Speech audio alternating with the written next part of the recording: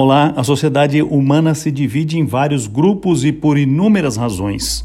Condição econômica, social, étnica, linguística, cor da pele. Todas essas divisões são causa de angústia, de aflição, de violência, de ódio, de discriminação. Nosso Deus, ao contrário, não faz nenhum tipo de divisão motivado por qualquer característica que as pessoas carregam. Muito pelo contrário, aprendemos na Bíblia Sagrada que Deus não faz acepção de pessoas. Por isso, Jesus Cristo ordenou aos seus discípulos que o Evangelho deveria ser pregado em todo o mundo, sem nenhuma restrição, sem nenhuma barreira. Todas as barreiras foram quebradas por causa da obra de Jesus Cristo. Ele unificou a todos os homens e aqueles que creem nele fazem parte de um só corpo. Aquele que é o corpo dos que confessam a Jesus Cristo como Senhor e Salvador. Um dos textos bíblicos onde esta verdade se apresenta de maneira incontestável é o capítulo 10 do livro dos Atos dos Apóstolos, que registra o encontro de Pedro com um centurião romano a quem Deus ordenou que ele pregasse o Evangelho.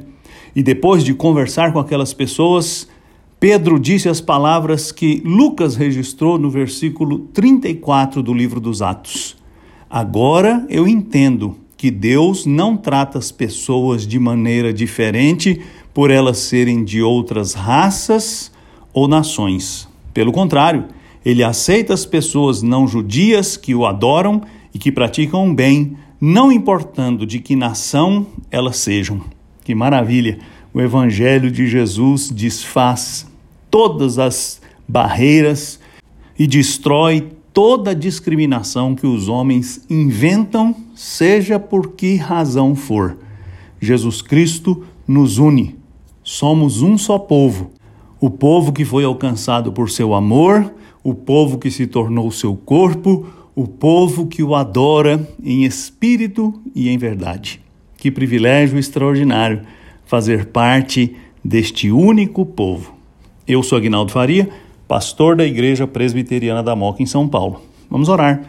Ó Deus, eu te agradeço de todo o coração, porque o Senhor desfaz todas as divisões que os homens criam e o Senhor nos une em torno do seu Filho Jesus Cristo. Obrigado por nos unir assim e por amar assim, sem qualquer distinção entre as pessoas. Eu te louvo e te agradeço por fazer parte do seu povo em nome de Jesus. Amém.